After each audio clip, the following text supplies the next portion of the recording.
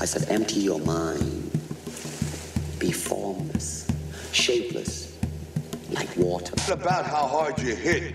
It's about how hard you can get hit and keep moving forward. How much you can take and keep moving forward. Join movement expert Aaron Alexander as he dives into the minds of the foremost innovative healthcare thinkers and movement masters on their approach to optimal health and wellness. Align Podcast. Boing, boing, boing, boing, boing. Welcome back to the Align Podcast. My name is Aaron Alexander, and in today's beautiful episode, I got to chat with Mr. Matt Frazier from No Meat Athlete. Really rad conversation. Greatly appreciate his time coming on. Matt has been featured in, I got a list of places he's been featured in: Runner's World, Huffington Post, Forbes, Shape, Trail Runner, all sorts of great places. He's got something like over 300,000 visitors to his online reality per month. People are paying attention to what this guy is saying, and I think it's because he's just such a darn nice guy. And he knows what he's talking about. But it's beautiful to get to talk with Matt because he's just he's very humble and very genuine, and I greatly appreciate that. And he is a ultramarathon athlete. He is a writer. He has a really beautiful podcast called No Meat Athlete, and you can flip over to that and check out his most recent episode if you feel inclined to hear he and I continue on the conversation, talking about movement, talking about functionality, how to bring that into all aspects of your reality. We got into his journey moving away from any types of animal products and actually experiencing more success in his athletic endeavors, which I find interesting and intriguing. I probably won't be letting go of butter and eggs anytime soon. Really wonderful conversation. We get into movement, we get into running, we get into philosophy, we get into all sorts of great stuff. The Renaissance gave rise to reductionism, which allowed us to do so many good things and discover so many cool things about the body. And then to sort of return to this holistic view that was kind of how the world was before then, it seems scary and irresponsible, So like, I think it's really interesting to see what's happening with science going that way, and in different fields starting to, bring in more of these elements that used to be, like you said, if you can't see it, then it must not exist. So, wonderful talk. Thank you, Matt. Appreciate it. Please be sure to check out the website aligntherapy.com, ALIGN therapy.com. On there you will find hundreds of free videos on self-care and functional movement, self-care kit, hollow foam roller, screw-on lids, 2 different size myofascial release balls, heavy-duty elastic band with a door anchor so you can adjust the height of that little sucker. What else do we got? A couple things. I'm working on my house, as you know. Yesterday, a little metaphor popped up for me when we were arboring, cutting down some branches off of an old tree.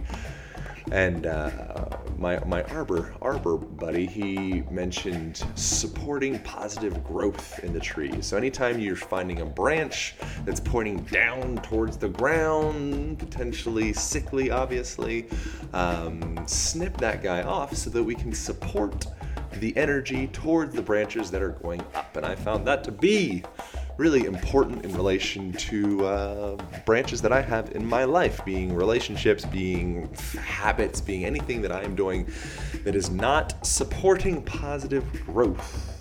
This is not a quote, this is just something I got out of this book that I was reading, The Way of Aikido, I believe is how you call it. And talking about Aikido attempts to blend one's body with their opponent to manipulate from within their movement instead of smashing from outside. That comes down into movement complexity, it comes down into empathy, being able to settle down, silence yourself enough that you can really hear, feel, sense what someone else is doing, be able to integrate with them, and then create change from within, as opposed to continually smashing, much like we do with our military-industrial complex. Thank you so much for tuning in. Greatly appreciate all your time and care and consideration. If you can jump on the Amazon portal on the right sidebar of the blog and the podcast page and bookmark that, anytime you make a purchase, I will get a small percentage of that to support the podcast. Thank you, thank you, thank you. Reviews, comments, all that on iTunes, 5-star review are super, super helpful. Thank you so much for people doing that. That increases ratings and makes me smile and all that. I think we might be ready to go. Yeah, Matt Frazier. Rick, wah, wah. Align Podcast. The idea of someone switching to this diet, not really for performance reasons, but being really motivated by performance, people kind of grasp onto that journey. And then when it worked and when I succeeded, that certainly helped too. And the other thing is that I was really afraid of becoming like the preachy vegetarian vegan guy. Like that was one of the reasons I delayed switching my diet this way, because I sort of thought like, I wasn't raised this way or didn't know what it was like. I didn't know any vegetarians or vegans. And I thought that if you did this, you were going to become one of those people who hands out leaflets on campuses and PETA throws blood or whatever, ketchup at people. I don't know what they even do. Right. But I'm just so turned off by that stuff that I stayed as far as I possibly could away from anything that might resemble that attitude. And I tried to be like just this normal guy who happened to be vegetarian. And I encouraged people to just like do what they could and just try little things, and like never said and still haven't ever said you should eat this way and you're wrong for eating this other way. So I just kind of gave a lot of tools and said like, this is really cool and it's working for me. But I didn't like ever push it more than that. And I've gotten a lot of emails from people who say they appreciate that particular aspect of it, that attitude of it. Yeah, I think it's statistically proven that those people are the most annoying people in the world. It is. There's been a lot of good studies about that. Yep. Compelling evidence. Compelling evidence. So your conversion into changing your diet up, was it like moral reasons, or what was the deal for you? It was just moral, ethical stuff. I had gotten a dog. Like I was in grad school, so I was living on my own with my girlfriend actually, and we got a dog. Actually, we were married by then. I'd gotten a dog, and was really just like fell in love with this dog. And I started to. I had heard from people before this idea that pigs are just as smart as dogs. Not from people who were arguing about vegetarian, but just stating a fun fact that a pig is as smart as a dog. And it just hit me as really strange that I could connect with a dog in this way and then eat a pig for breakfast. And it was just like, how can I possibly do that? I wouldn't imagine ever eating a dog for breakfast. How can I do the same to a pig? And I just like, that was it. And I just started thinking about that, read some books about consciousness and different things about how, not for the reason of going further with that idea. I think I would just happen to be attracted to those thoughts. And, just sort of arrived at the belief that people and especially the animals that we have as pets aren't really any fundamentally different from the animals that we're eating. We're just smarter, but like, it's not like I don't think we're that different from them. So I just started feeling wrong about it personally, didn't want to do it anymore, but because I was on this Boston Marathon quest that meant so much to me, I was really hesitant. So because I had the same misconceptions that you can't get enough protein, you can't get enough calories, it's not going to work. Yeah. So when I finally, like, my progress towards Boston had kind of stalled a little bit, had kind of plateaued. So I felt like I wasn't going to get there on my current trajectory. So it's not like I was giving up the whole Boston Marathon dream. I mean, I kind of thought I had given my shot at it and probably wasn't going to get there, or had a remote shot maybe, but it's not like I was giving up a certain Boston Marathon qualification. I just gave up the diet, and I didn't know what was going to happen, but I did it. And actually for the first year, I only ate, not when I started the website, but the first year as I started the transition before I started the site, I gave up eating cows and pigs. I stopped eating four-legged animals basically, and kept the chicken and turkey in my diet. And I was eating that stuff every night. But to me, that meant that I could still get the protein that I thought I needed. And did that for like a whole year before I said, okay, I'm going to cut out the birds now and just eat fish as my main protein. And did that, and that only for like 30 days. And then after that, I realized I could just do fine with just the vegetables, and I didn't need the animals anymore. So it was a very slow transition, not deliberately trying to get all the way to vegetarian, but just kind of doing what I could. And each time I realized that it worked really well. I felt great. And my running was getting better too. So it just worked out really well. So what did you feel What do you attribute to the running getting better? And what was that whole transition like? Yeah, I get that question a lot. And like I said earlier, I don't want to be the guy who says, I qualified for Boston 6 months after I went vegetarian because I went vegetarian. Like, I don't know if that's the reason. I think it was because my training had really stalled, like I said, and I was not improving, had never trained like I did this summer after I went vegetarian.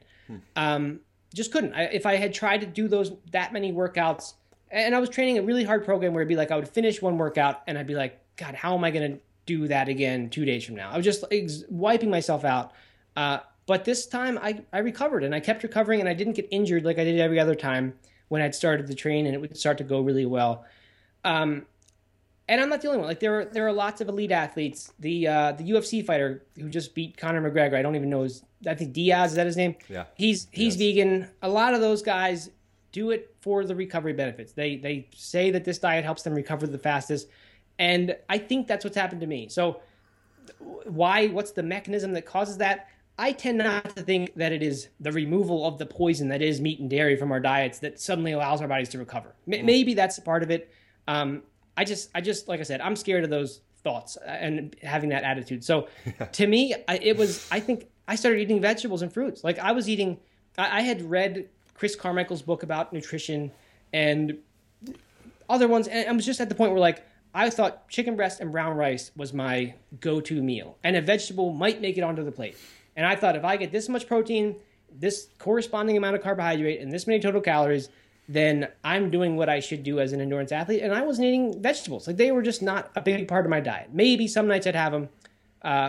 But when I went vegetarian, I started I didn't really know what to cook. So I'd start going to the farmer's market and just buying what was there, basing entire meals off of what was in season.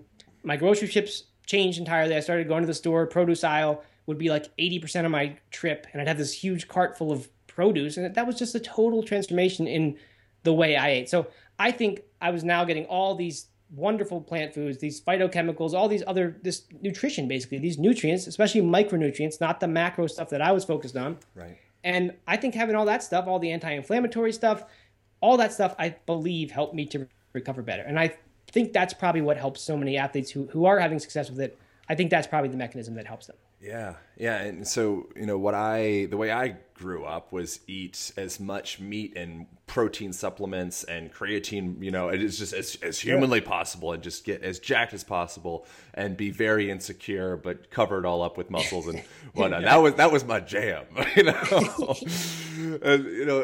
I think it's very like caveman simplistic to think like, well, I look at the muscle of an animal, I put that in my face, that, 1-to-1, like muscle in my ass now. That's the way it works. It's like, yeah, I mean, you can see why people think that way. I mean, it makes sense, but but we don't look at like the strength of a cell wall in in a plant, or the flexibility, right. Or its capacity, like photosynthesis. Like it's such a complex, intricate, intelligent system, and we just kind of disregard that because we don't have that obvious 1-to-1 muscle equals muscle, but. It's the 21st century, baby. Like really? We're smart now. Exactly. So we can look at the animals that are big and strong and muscular like that and see what they eat. And by and large, it's not other animals. I mean, gorillas eat some crickets and grubs and things like that. But I think like 98% of their diet is fruits and shoots and leaves and all that stuff. So not to say that we're the same as gorillas and what they eat is what we should eat, but there are lots of great examples in nature that there are creatures who get lots of muscle by eating plants. So that doesn't mean that we are one. I'm not trying to say that implies this, but it does imply that there are creatures who do that. So I think, and that argument to me, it makes just as much sense as the other one. So at least cancels it out. Yeah. So then there are the vegans who are notoriously unhealthy because they're only eating, brown rice and asparagus, and their nutrient profile is just horrible. So how that's one of the things. It's like you can be vegetarian, you can be vegan, you just have to be smart, or at least just be blasted about, have a huge garden with everything in it and just be eating everything. It's like you need to be thinking about that. Whereas meat, you get a little bit more of a complete nutrient profile with just the ingestion of the thing. Am I wrong? Disagree with me, Matt. It's okay. Go. No, I mean, so I think what you're saying is right. Like, but I don't know about if you can you be just as ignorant, and if you're going to be totally ignorant, I guess the question is, are you better off eating animals and animal products if you're not going to think about anything than if you're not? And I would argue, no, I don't think so. I think you're going to be like most of our country is and look the way those people do. So, I think if we had a country full of people who were vegan but didn't think about their food at all, I don't think we'd be the healthiest country in the world, but I think we'd be a lot skinnier for sure. Right. So I don't know. I'm not sure which would be a better diet to be totally ignorant about, but I guess both, I'm not sure both ways you have to be. Both ways you have to be smart. But the really obvious one is like when you eat a chicken breast or an egg, you're getting a complete protein. You don't need to be thinking about amino acids and pairing foods together so much. You definitely don't need to thinking about it. And honestly, I'm starting to come around on the idea that complete proteins are not even what we should be seeking. The argument against one of the large arguments against animal protein, or the mechanism, I guess, by which it is linked to cancers and things like that, is the production of this insulin-like growth factor 1 hormone, IGF-1. And it seems, I've heard Dr. Joel Fuhrman is a guy I'm a big fan of, and he talks about how when your body takes in a complete animal protein that has always been thought to be higher quality because it's complete in having this complete amino acid profile, that suddenly the IGF-1, for whatever reason, gets created or produced in order to help your body handle that complete protein all at once. If instead you take in proteins that are incomplete, which is most plant proteins, I can admit that because I don't think it's a bad thing, they will sit in your body and not be all processed at once. So this IGF-1 doesn't get produced because there's no sudden need to process a whole bunch at once. And then later on in the day or the next day, when you take in the proteins that happen to complement the amino acids that complement the ones you ate, then your body handles it. So it handles it in smaller bits at a time rather than, suddenly hitting your body with 50 grams of complete protein and having to deal with it. Yeah. So, I'm the idea that we need to combine our foods to create complete proteins. Of course, that's been kind of proven wrong for a while now. The idea that complete proteins at all, even if plants were complete proteins, that they wouldn't be such a good thing, that's sort of a new one for me. And I think it's really interesting that this idea that complete protein equals quality protein might not be true at all. Yeah. Well, so I'm not a nutrition expert, so don't listen to anything that I'm saying. Everything is just things that I read and regurgitate. I don't think it makes so much sense that you need to have the complete protein in the one sitting, but at some point you need to be picking up those essential amino acids. And that's what I'm saying. So if you just don't have that, XYZ amino acid in your diet, that's going to be a bummer amongst all of the other things that you might be missing out. So I'm curious, as far as like actual information for people to chew on, what should people, if they wanted to check out a vegetarian or vegan approach, like what do we need in the diet? Can you kind of break that down? I mean, I think the simplest way to do it is a variety of whole foods. Like, I don't think so. First of all, if you truly stick to whole foods, so that means, and I don't mean the store, but the foods that are whole and not processed. And I'm not including oil in whole foods. So if you look at just whole foods, when a complete food in general, a diet based on that is going to give your body something like 10% of its calories from protein, which turns out to be fine. That's when you talk to any elite vegan athlete types, they're getting somewhere in that range, between 10 and 15% of their calories from protein. So if you're eating a bunch of oil, though, like if oil is representing 20% of your diet, which wouldn't maybe be that hard to do with the amount of calories that are in there, right? Let's say a 2,000 calorie diet, 400 calories, which is like 3 tablespoons of oil. It's pretty easy to take up a ton of your diet with some food that is just one macronutrient, and that's fat and oil, of course. So when I say eat a diet that is based on whole foods and a variety of them, I'm not including things like oil. So if you just eat foods that really none of the foods that I think you should be eating should be called a protein, a fat, or a carbohydrate. They should have all those things in them because that's what food in nature has in it. So if you're eating that way, you're going to get those 10% or more of your calories from protein, and I think you're not going to have a problem. Of course, there is the amino acid issue. Like, you need to be eating different plant foods if plant foods is all you're eating. But I think variety is somewhat overblown. Like if you eat a good mix of foods and you change what you eat day to day, week to week, you're going to get it. I mean, and there are, of course, all the blue zones and things like that, where you get these people living to be 100 and large numbers of them compared to everywhere else. A lot of them eat just a handful of foods, most of them plant-based. But they're eating this small handful of foods. I think that you sort of said, like, you mentioned that kind of survivorship idea, right? That there's the millions that doesn't work for, and then these pockets where it does. So I think the blue zones are kind of pockets where, like, the small handful of foods they happen to be eating, like, look, beans and rice in Costa Rica, right? They get, or I guess corn and beans, right? Produces complete proteins for them. So I'm not in any way suggesting that people only pick 2 foods and eat those and hope they're going to do what they need, but eat a variety. Eat a dozen or 2 dozen foods throughout a day or two, and you're going to be. I really think you're going to be fine. I think it's just that's the way to do it. Eat whole foods. You do need a B12 supplement. Like don't ignore that. I'm not trying to say this diet has everything you need and you never need to take a supplement. You do need to take B12 if you're going to eat 100% plant-based, in my opinion. But you can do that, and it's not dangerous to try eating that way. Yeah, I think we don't give ourselves enough credit for the amount of flexibility that we have. It's a lot of you can fast for a while, and you're going to feel really good. It's like, whoa, I didn't eat anything for 3 days and I felt better than I had in 10 years. Crazy. Yeah, right. And people argue about like macronutrient ratios, and they try to say that one is better than another. And like maybe for certain people things are, but you see people who eat paleo diets winning sports events, and you see people who eat vegan diets, and one's getting 35% of his calories from protein, so the other one's getting 12% of his calories from protein. One's getting lots of fat, and you've got the fruitarian guys like Mike Arnstein who wins 100-mile races, and he eats like no fat. Like just the fat that's in fruits and vegetables is basically the fat he gets. No nuts and seeds even.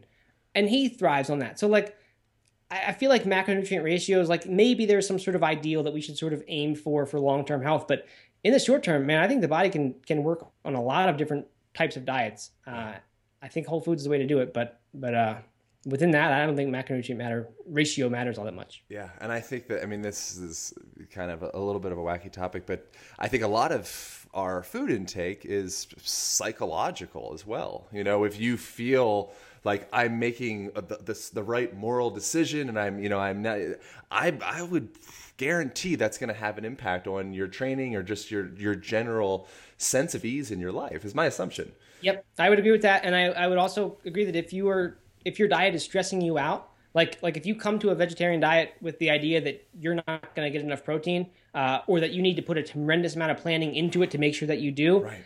I think that amount of stress is going to negate whatever good could be done, and probably set it up so that the diet doesn't work for you. Yeah. I haven't been able to find this study, so I don't know if it's just kind of a made up thing. But what I heard was that there was some study about dark chocolate, and the people who were eating it who believed it was good for them actually showed, the signs of it being good for them in their bodies, and those who believed it was a junk food, a bad food because it was chocolate, did not exhibit those, whatever changes in their body. So I haven't been able to find that, like I said, so I don't know if it's true. But I hope it is. Like the idea. Yeah, psychoneuroimmunology is a really cool place to go with that. It's just like how everything that we're doing, our belief system, how it has such a massive impact on our biology, and it's really it's easier to put everything into a box, and if I can't see it, it's not there. But I think that the general public is kind of at a place now where it's like, we're becoming more accepting that maybe there's more to this diet, nutrition, exercise, everything than what I'm seeing. It does seem like it, and it's a hard thing to do, right? Because science, the Renaissance, gave rise to reductionism, which allowed us to do so many good things and discover so many cool things about the body, and then to sort of return to this holistic view that was kind of how the world was before then.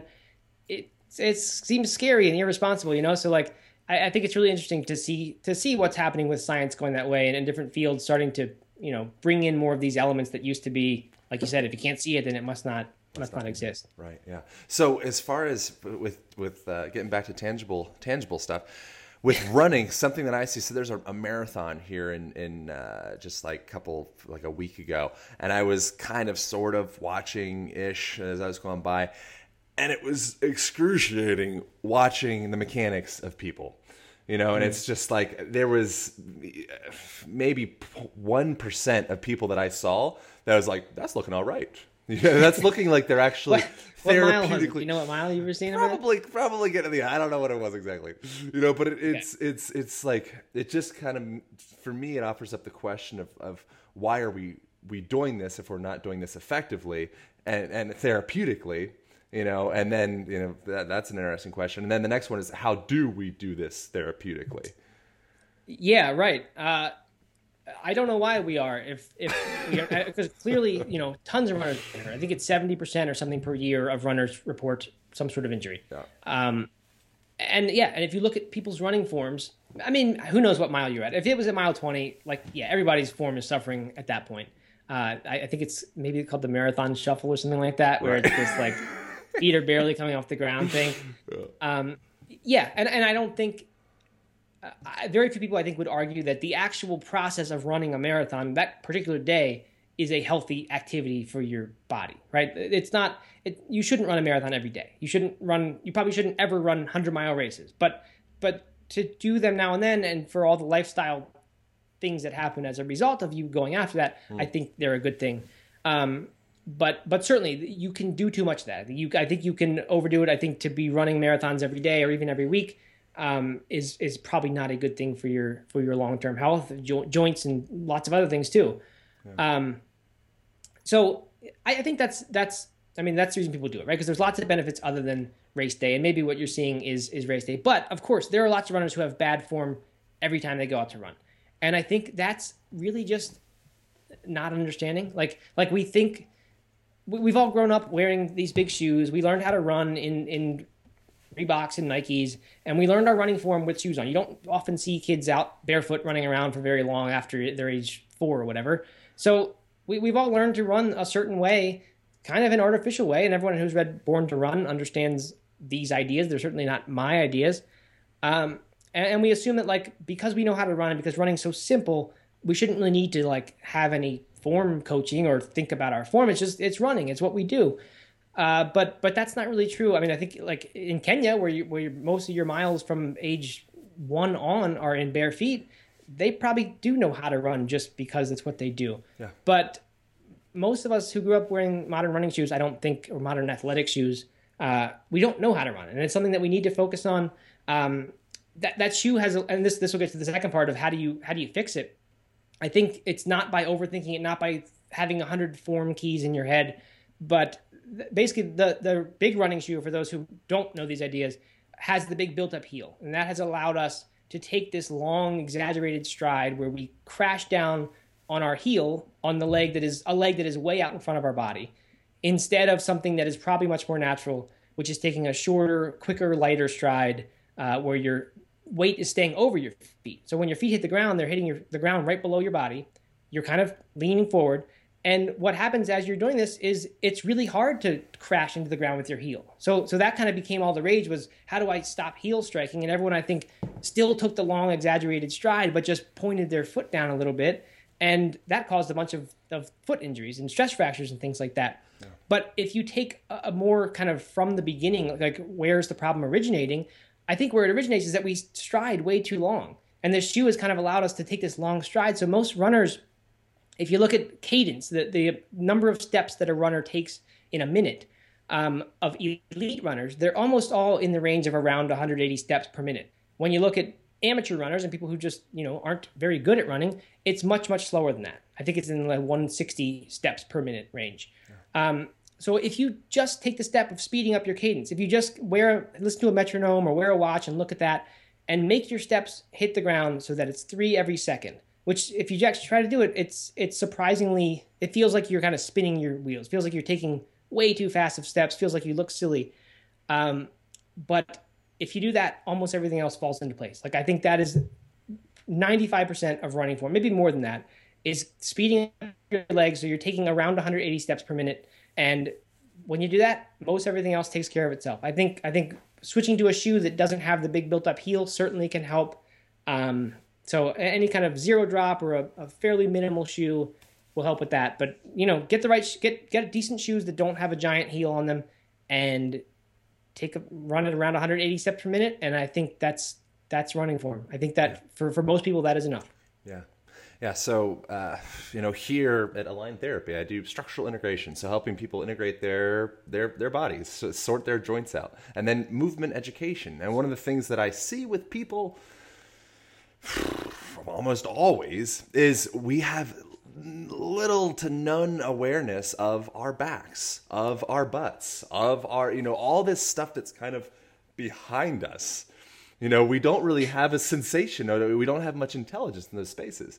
And that's something that I see us carry that over into something like running, where it's like you're running still with this little 12 by 12 cubicle box in front of you. And that's where your awareness is. So you just go dun, dun, dun, dun, in the front there, but you get the power and the balance and the poise from your back, from your glutes, from that fire of really having some dexterity with your legs, Gotcha. Yeah. I mean, I don't have experience with it particularly like you do, but I mean, totally. It makes total sense that, it's got to be a balanced act. And I should clarify, when I said leaning forward, I don't mean at the hips. I don't mean you're bending at the hip like you see a lot of runners do. It's more of from the ankle, so that your body is still in a straight line, but you're leaning slightly forward and falling forward as you run. And I've heard also lots of focus really from people, from the philosophies that I like, on the legs as they move behind you rather than on the stride in front. Right. And I think that's a good thing. Yeah. And by focusing that pull, this is like, pose method, Romanov, it's like running on ice. The longer that your foot is stuck on that ground, the more friction and the more surface area and friction you're creating with that. You're literally jamming yourself into that. So if we can get to that, that's why something like ballet is one of the most beautiful art forms to practice for something like running, I would say, because you learn things like jumping and being light on your feet. Right? So that ability to dance effectively directly translates into running and such. But then you see a lot of people kind of missing the potential that they could get from it, and they just get into this 1A to B kind of seesaw swing thing. Do you do anything like cross training beyond just that one pattern? Well, I was just going to bring that sort of thing up, that with running, it's very easy for you to go out and run for an hour, but to do the exact same movement that lasts 1 second, right? One stride, and you just repeat that movement for a full hour. So it's really easy to see how if there is some imbalance at all, or if you're not doing it totally ideal, or maybe even if you are, you're just reinforcing this same exact thing. So if you can go out on a trail, it's an entirely different experience, and one that I think really, really encourages what you're talking about, this sort of more balanced, holistic kind of approach to running, not just focusing on this little 12 by 12 box, but using all the muscles, using all these stabilizer muscles, forcing you to react differently, forcing your brain to think differently, and even switching just shoes from what I mentioned, the traditional running shoe, to something that is less supportive, forces you to do some more work. But yeah, so I think trail running, kills street road running as far as like usefulness, long-term health, just because it's not the same repetitive movement over and over. As far as cross training goes, I think core work is really good for runners. Some little bit. Yeah, if you're talking about just achievement as a runner, if you look at the elites, I mean, most of them aren't doing very serious heavy weight training. But going back to that idea of those who the survivorship thing, a lot of them are elites because their bodies can handle only running for however long they run, 180 miles per week, or who knows what they do. Yeah. So I think someone who's like not trying to be an elite runner, I think they can certainly benefit from that, and often their running can benefit from some amount of cross training, particularly core work. But man, I think some of those good compound lifts, squats, and deadlifts, I think that stuff is really good. There maybe is an increased injury risk as you're first getting into it if you're still trying to run. But if you can get to the point where you become comfortable with squats and deadlifts, I believe you are then way less likely to get injured as a runner. Yeah, absolutely. That the analogy that I use with that is tetherball. So if you have a nice, strong, erect post, that's your core, right? Then you smack that ball, you can get real good torque and momentum out of the thing. But if the post is kind of floppy, like your midsection every time you take a step, then you don't have a game on your hands. You just have, eventually a broken pole. And so I think that's something that we end up seeing with runners, is if you're not able to maintain that integrity with every pop, every jump, then injury waiting to happen. Is there anything that you do specifically to think about maintaining integrity of midsection? I mean, like while I'm running, you mean? Or in general, as far just as in general, yeah. Like, how I do we mean, make that happen? I don't focus on many form keys while I'm running them, but one of them is really just kind of having an erect posture, basically thinking about the crown of your head going up towards the sky. Right. That's one of few keys that, and I mean, you see a lot of people who just don't do that. Runners who completely hunch over while they're running. So that's one of them. The slight forward lean, of course, the 180 steps per minute. I mean, core work just in general. Like, I used to do a program called Core Performance. You probably know. There's a guy named Mark Verstegen. Yeah. His company used to be called Athletes Performance Institute, but I think it has changed. There's a really good series of books, though, called Core Performance. And one was called Core Performance Endurance. And it was just these bands that you would buy, and they were cheap, and you could set them up and do these little movements at home. And it was a really practical thing. Because, I mean, most runners just don't want to do strength training. They like running. They're in it. That's why they're runners. And any time they're spent exercising that isn't running is miserable. They just don't want to do it. So, like, if it's something you can do at home like that for 10 minutes before you run or even after you run if you want, I think that's kind of something that a lot of runners can handle. Whereas they're not going to go to the gym. They're not going to do it. As far like what I do nowadays is go to the gym. Primarily, that's what I do, and I've been kind of running on the side. But I mean, I don't have particular core exercises that I swear by or anything. I just think kind of keeping your body in shape and really I tend, and maybe this isn't that surprising, but I tend to think those compound lifts are kind of all you really need, like deadlifts and squats and things like that. Like and bench press and shoulder press, but you don't need tricep extensions and all that stuff. If it's not going to somehow be attached to your core, I don't think it's a really good use of time in the gym. Sure. A tip that people can use is Dr. Stuart McGill, who's like the back man on earth. He's coming to the show next month, and he calls it the big three exercises, just like a side plank and a curl up, and essentially just different varieties of planks, right? Integrating your midsection.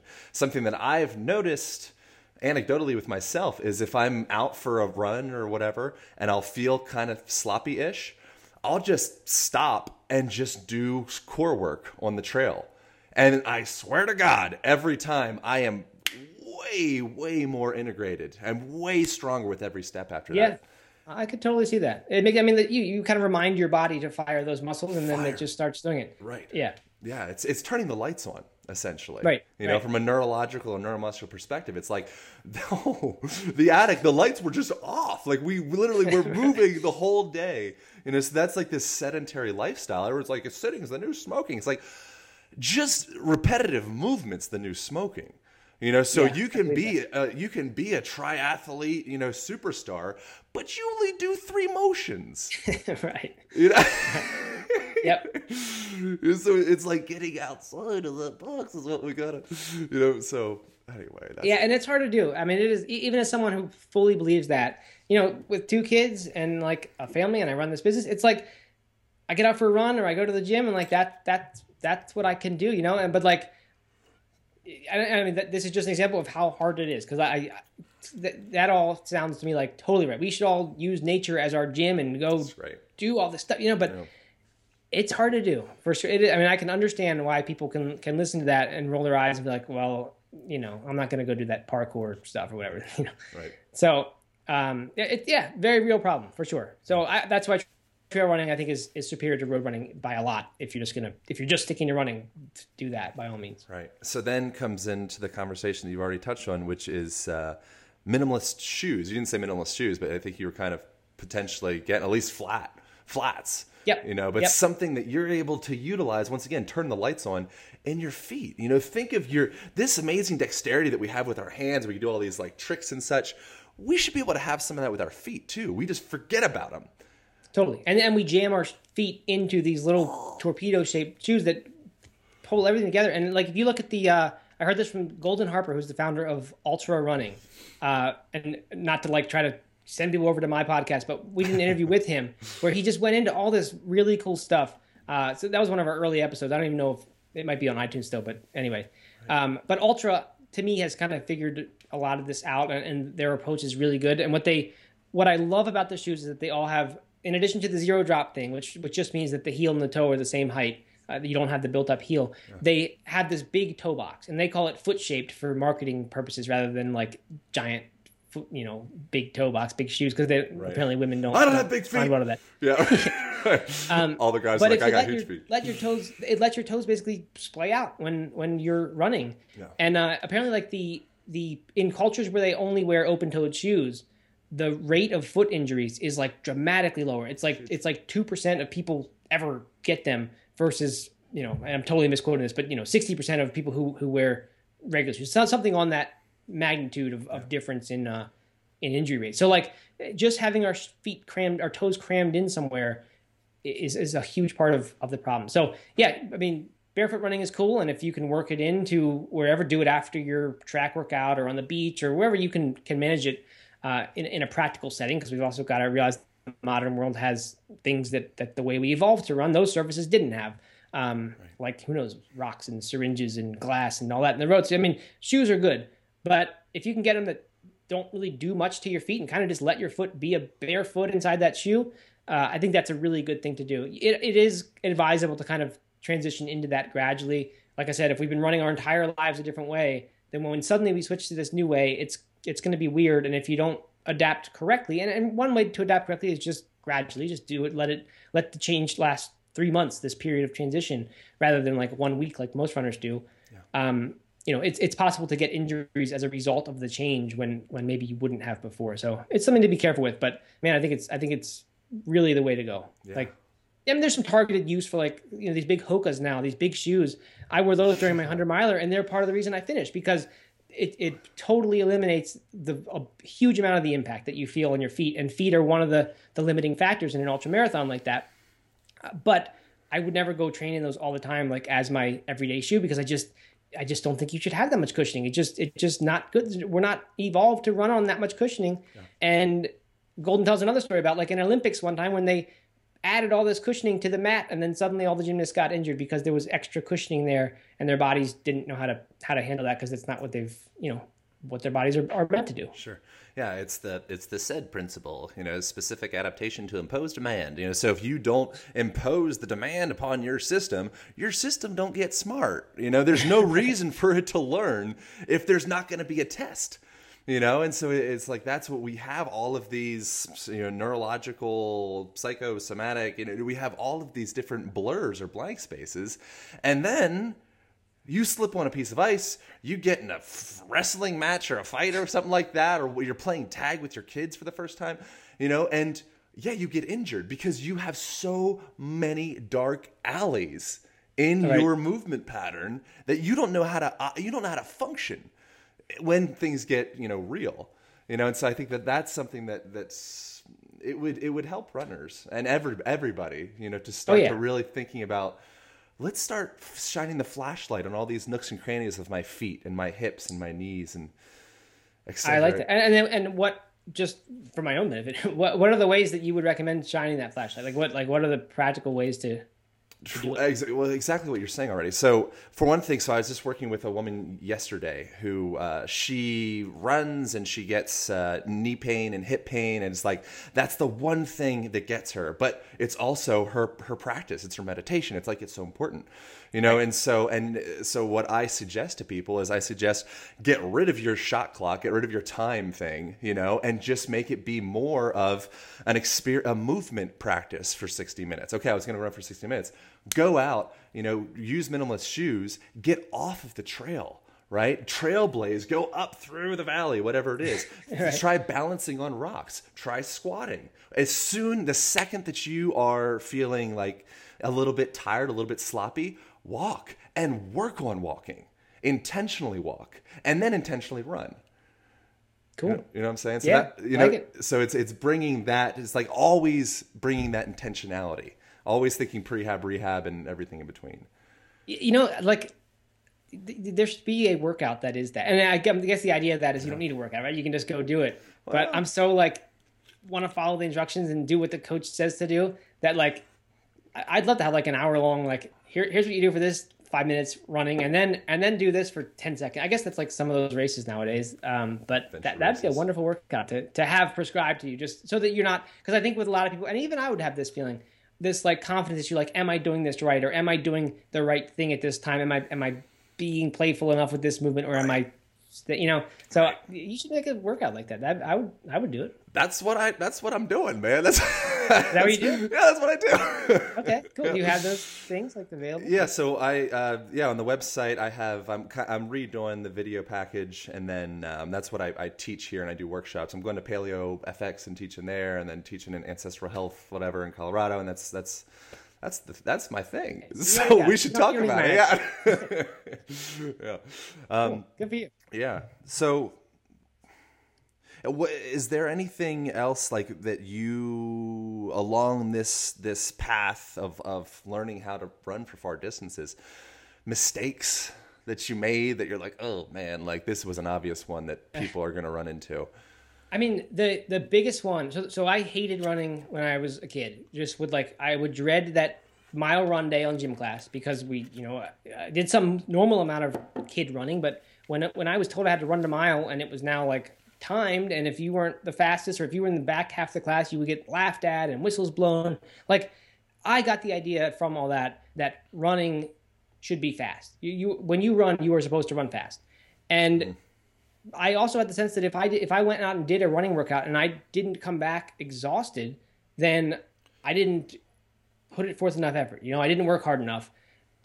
It took me I had to run a marathon, get injured in the process of training for it, and then struggle for 4 years to get back and run another marathon, to realize that I was just running too fast. Like, all my workouts I was doing as workouts, when they should have, a lot of that mileage, 80% probably of your running mileage, should be at a really, really relaxed conversational pace. Like a pace where you can go out, run 4 or 5 or 7 miles and come back and feel like more energetic than when you left, versus totally spent. The association most people have with running is just being this awful, dreadful thing that you can't wait to stop.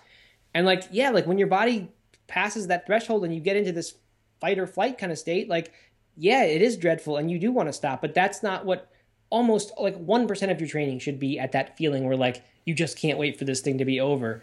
And so much of the rest should be a totally enjoyable, kind of what you were saying, you're outside having fun and moving.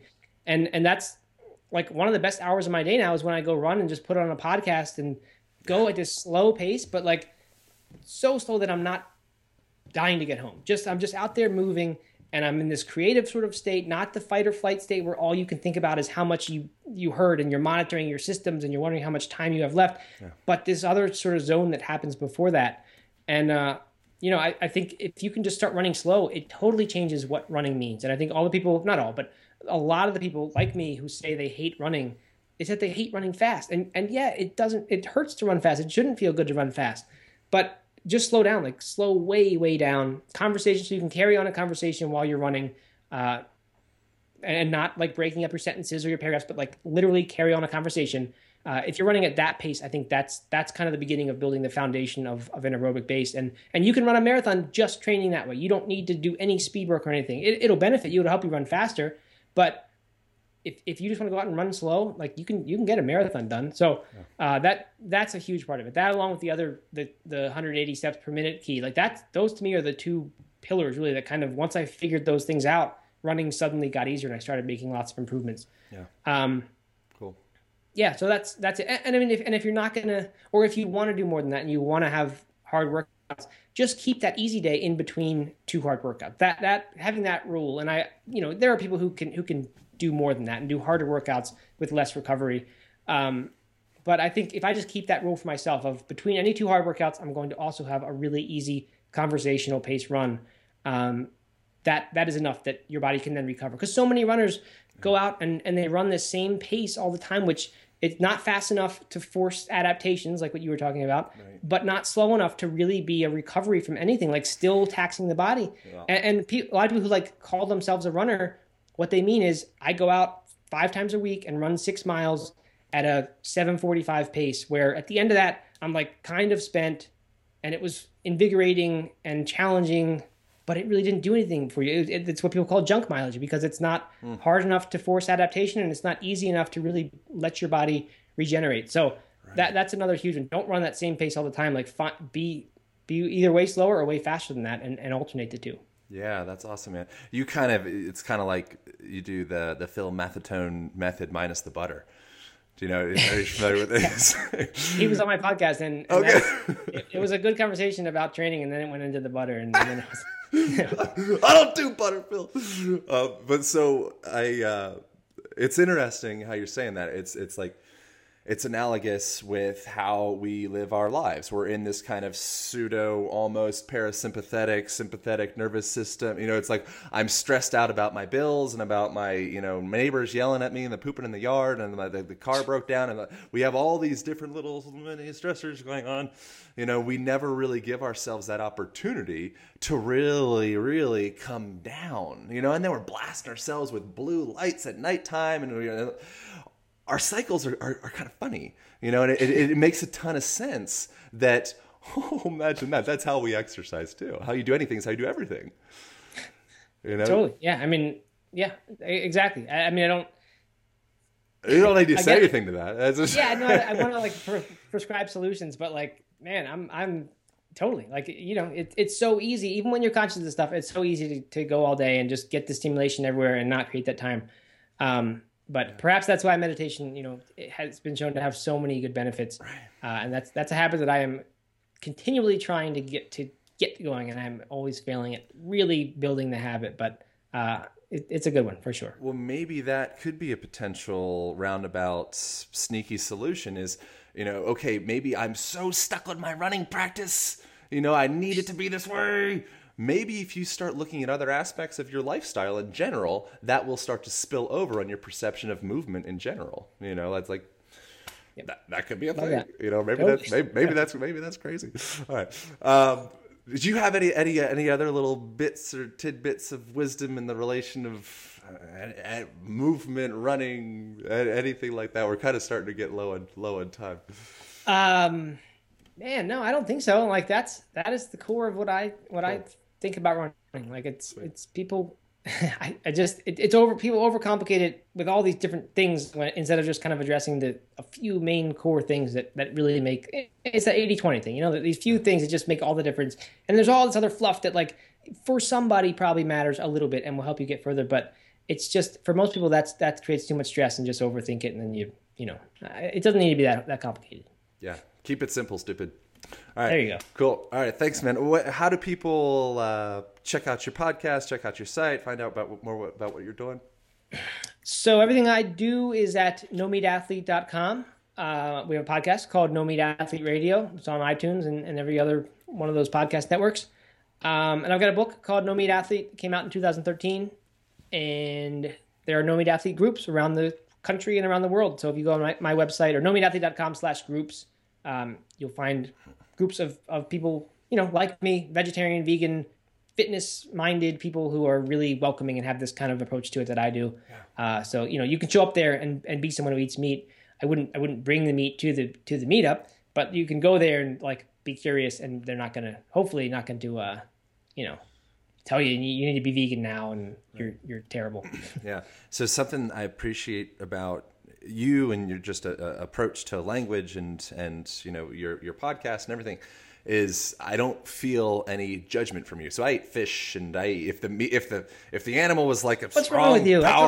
yeah, now here it comes, and that's why we have war in the Middle East, and not because of vegetarianism, but because of dogmatic perspectives where it's like my view is correct and you are evil because you have a different view, and then it's like, all right, well, good luck with that. No conversation. Yeah, exactly. That's how I feel. People try to start arguments and debates, and I don't need. I mean, I guess there's room for debate about which diet is better, but I just tend to go away from those. Why can't we just pick one and I'll do it? Whatever makes you really. Like we said, if your diet doesn't make you happy and you don't feel good about eating it, it's probably not going to be good for you or do good for you. So I don't know. Find one that works. Well, Cool, man. Thanks so much for coming on. I appreciate it. All right, thanks for having me. This was fun. Cheers. Align Podcast. Thank you so much for tuning into the podcast. I greatly appreciate your comments and your shares in iTunes. They determine the ranking and the visibility of the show, and they make me smile. So I look forward to reading those, guys. Be sure to check out the website, aligntherapy.com. That's ALIGN therapy.com. On there, you can find my blog. You can find this podcast, more information about the topics and the guests that we've had on the show. You can find hundreds of absolutely free instructional videos on self-care, functional movement, how to get strong, how to get fast, how to get exactly what you want out of your body as well. Be sure to check out the self-care kit, where it is small enough to fit underneath the seat in your car. And it's like a physical therapist and a massage therapist all wrapped up into one package. I know you guys are going to love the website. I know you guys are going to get a lot of value out of it. And I look forward to hearing your comments. All right. Bye. Thank you for listening, and remember to join the movement by subscribing to the podcast. If the information has been helpful, please share and leave your comments in iTunes. Aaron personally reads each one, and it makes all the work worthwhile. Together, we will make a difference and continue to bring more powerful and inspiring messages to the world. Align Podcast.